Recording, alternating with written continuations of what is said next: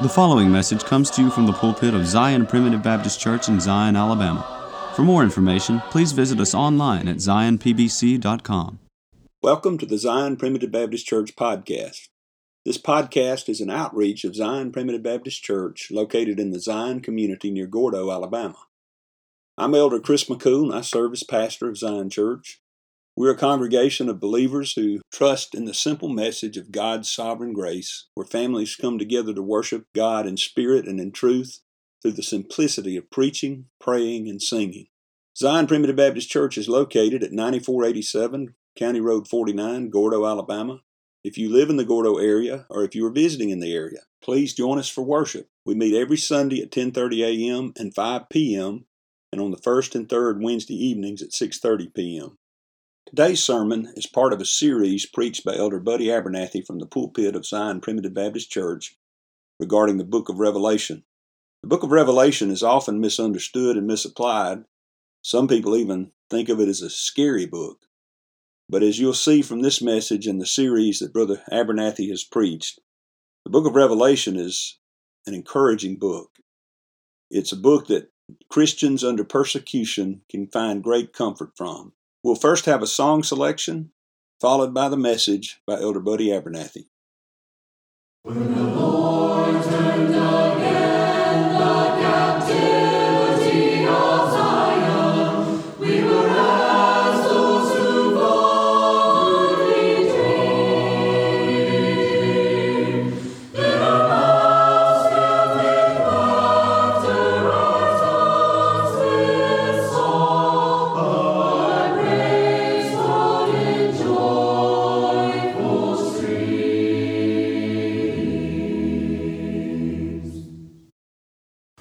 We will lift up our eyes to the mountains of glory, for our help comes from God above. Our feet shall not stumble, nor shall we fall. We will rest in His tender love.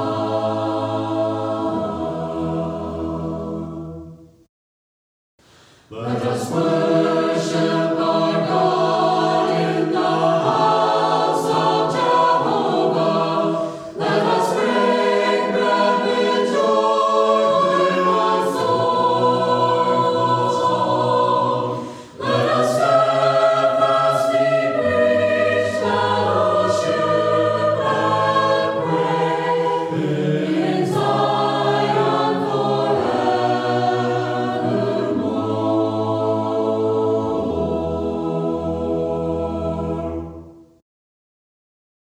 I want to continue today on the book of Revelation, and we're still in chapter 1, and this book is interesting in terms of preparing to preach on it, because during the week I'll say, Lord, well, I don't know what this is talking about, but it seems like this morning He blessed me with some light that I didn't previously have. Now, before we get to the portion of chapter 1 that we're on, let me remind you of 4 important verses that we've looked at so far, and really just 4 portions of those verses. Now, the first verse refers to the revelation of Jesus Christ. This is not the concealing of Jesus Christ, but it's the revealing of Christ. This is the disclosure of Jesus, not the veiling of Jesus. And you may say, well, Brother Buddy, when I read the book of Revelation, it seems like that a lot of it is closed up in terms of my understanding. And that may be the reason why in verse 1 he begins by saying, I am revealing Jesus Christ. Now, the reason I believe that a lot of people think this book can't be understood is because they try to make it too complicated. Now, There are things that are complicated in terms of the details. But if you can look at the whole book in terms of the next 2 or 3 phrases I'm going to remind you of, and you can think of the whole book in light of those verses, it'll be helpful in terms of not straying away from the message of the book. There's a lot of wild ideas about Revelation. But notice, first of all, in verse 5, the end of that verse, the second sentence, says, "Unto him that loved us and washed us from our sins in his own blood." Now, a lot of people completely overlook that truth as they read Revelation. Most scholars believe that Revelation was written near the end of the first century, and even at that time, in which it was only about 60 years since Jesus walked on the earth, he here in the past tense says that he loved us and washed us from our sins in his own blood. As we talked today, it was a done deal. You remember the angel told Joseph, when he realized his wife was pregnant and he knew he wasn't the father, the Lord gave him some understanding and said, "That which is conceived in her is of the Holy Ghost. And she shall bring forth a son, and thou shalt call his name Jesus, for he shall save his people from their sins." Now that's not in the past tense, because Jesus had not yet saved his people from their sins.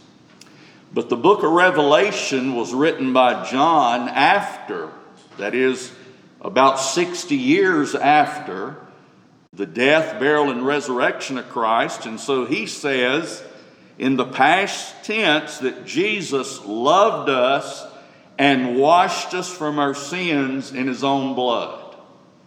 How many people study this book with the idea that it has a lot to do with people getting saved or people making it through the tribulation? There's so many doctrines taught from this book as if the salvation of God's people is not sure. It's still at play, so to speak. But this says he saved us.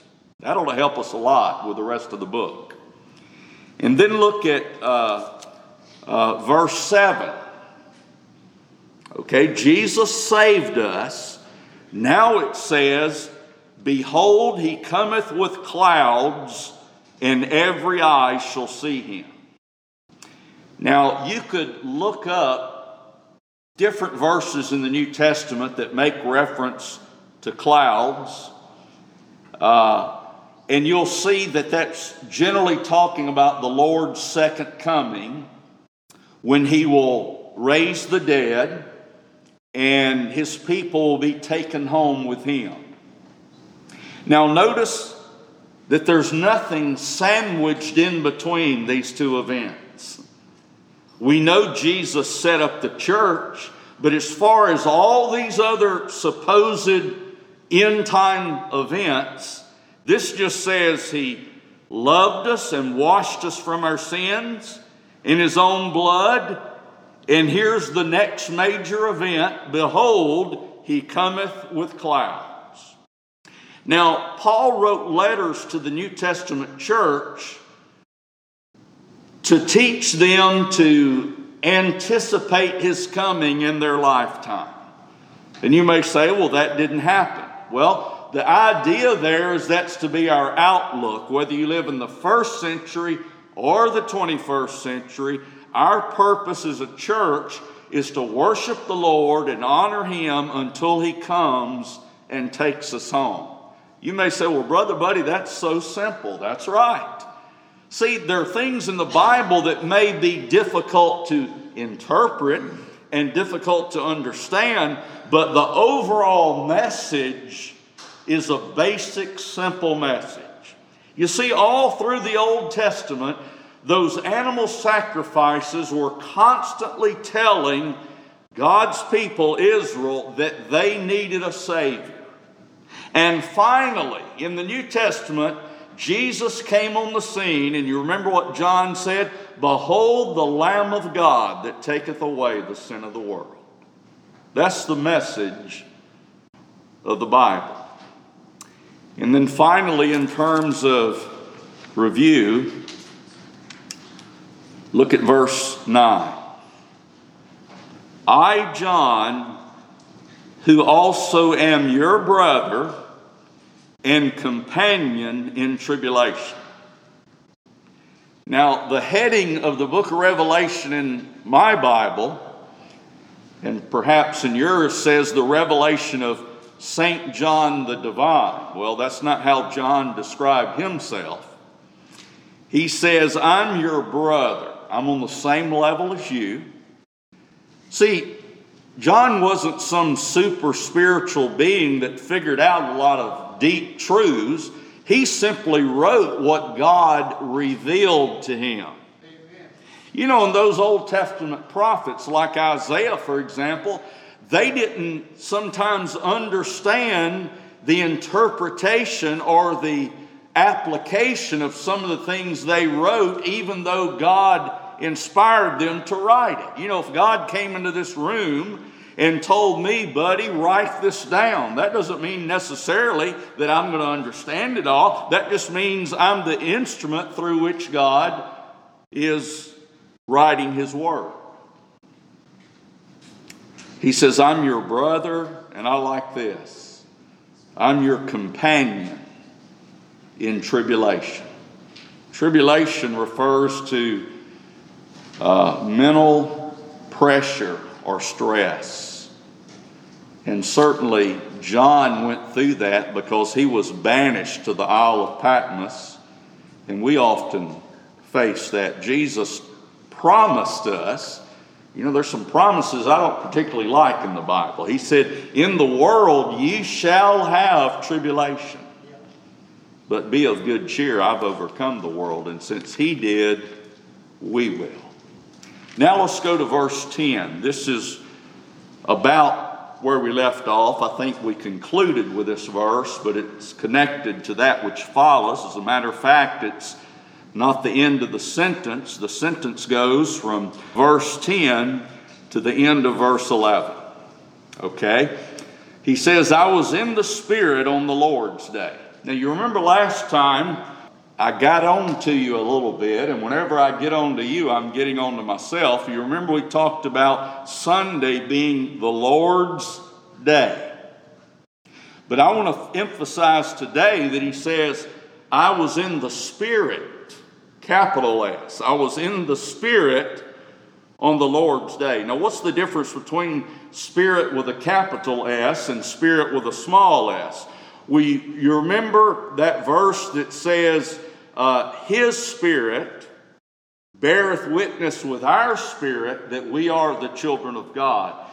As a born-again child of God, you have a new nature, a spirit in you which bears witness with the Spirit of God. And when we meet together, and especially that should be the case on the Lord's Day, whether we're during the time of our assembly or throughout the day, it's a good idea to be in the Spirit on the Lord's Day. You know, James said in chapter 4 and verse 4, draw nigh unto God and He will draw nigh unto you.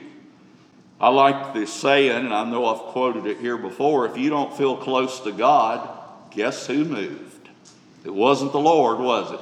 Draw nigh unto God, and He will draw nigh unto you.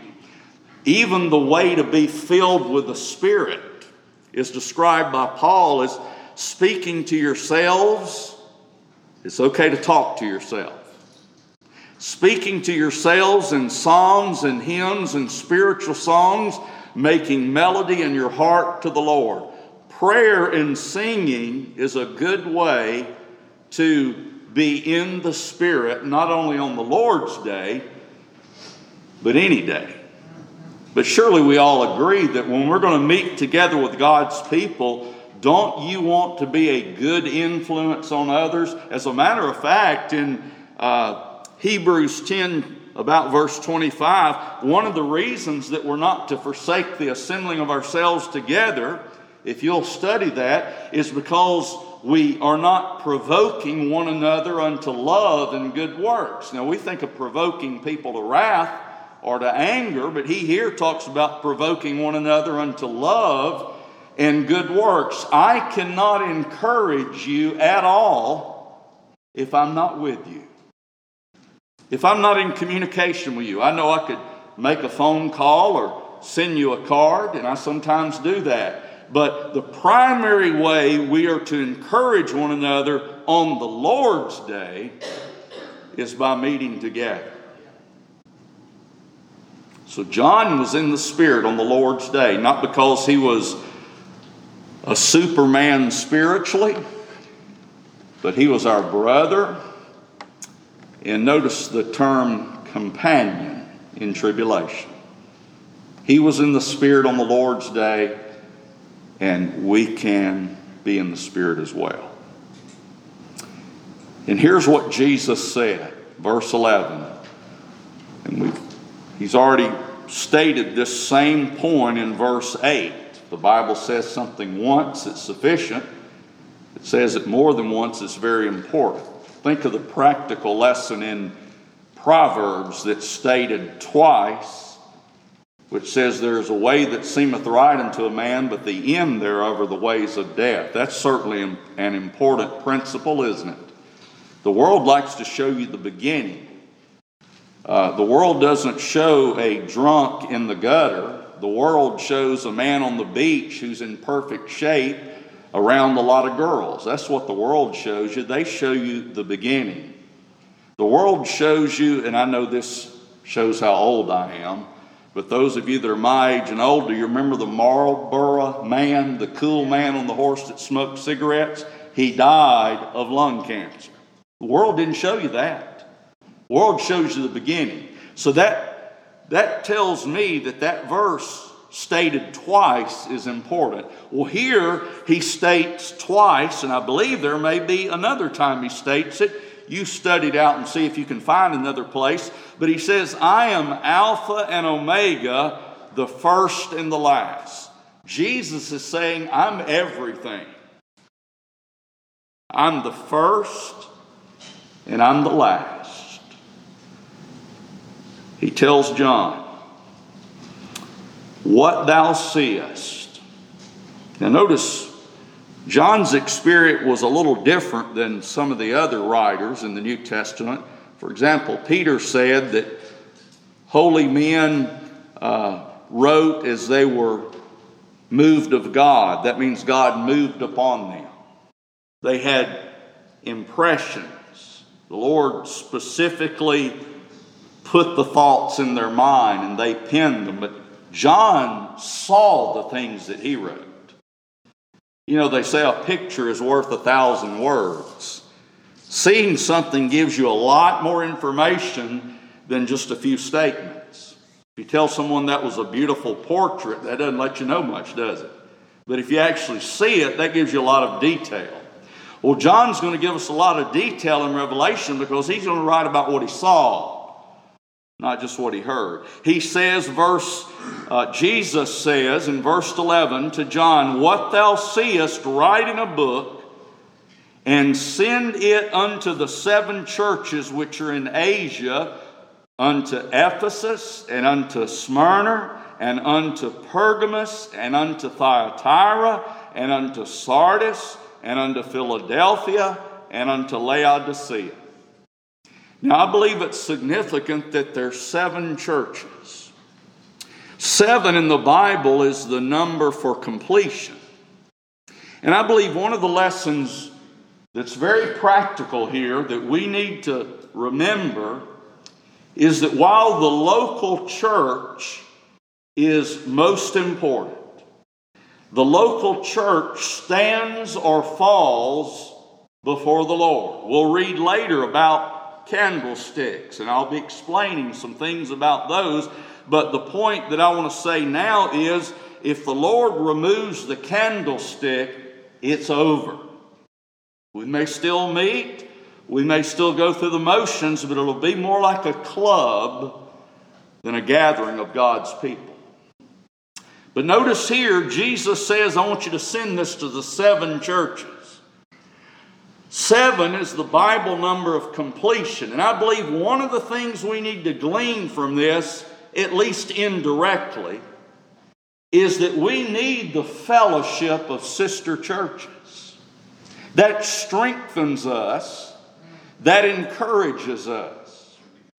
You know, one of the things that helped me as a pastor, having served several different churches, did you know every church has a different personality?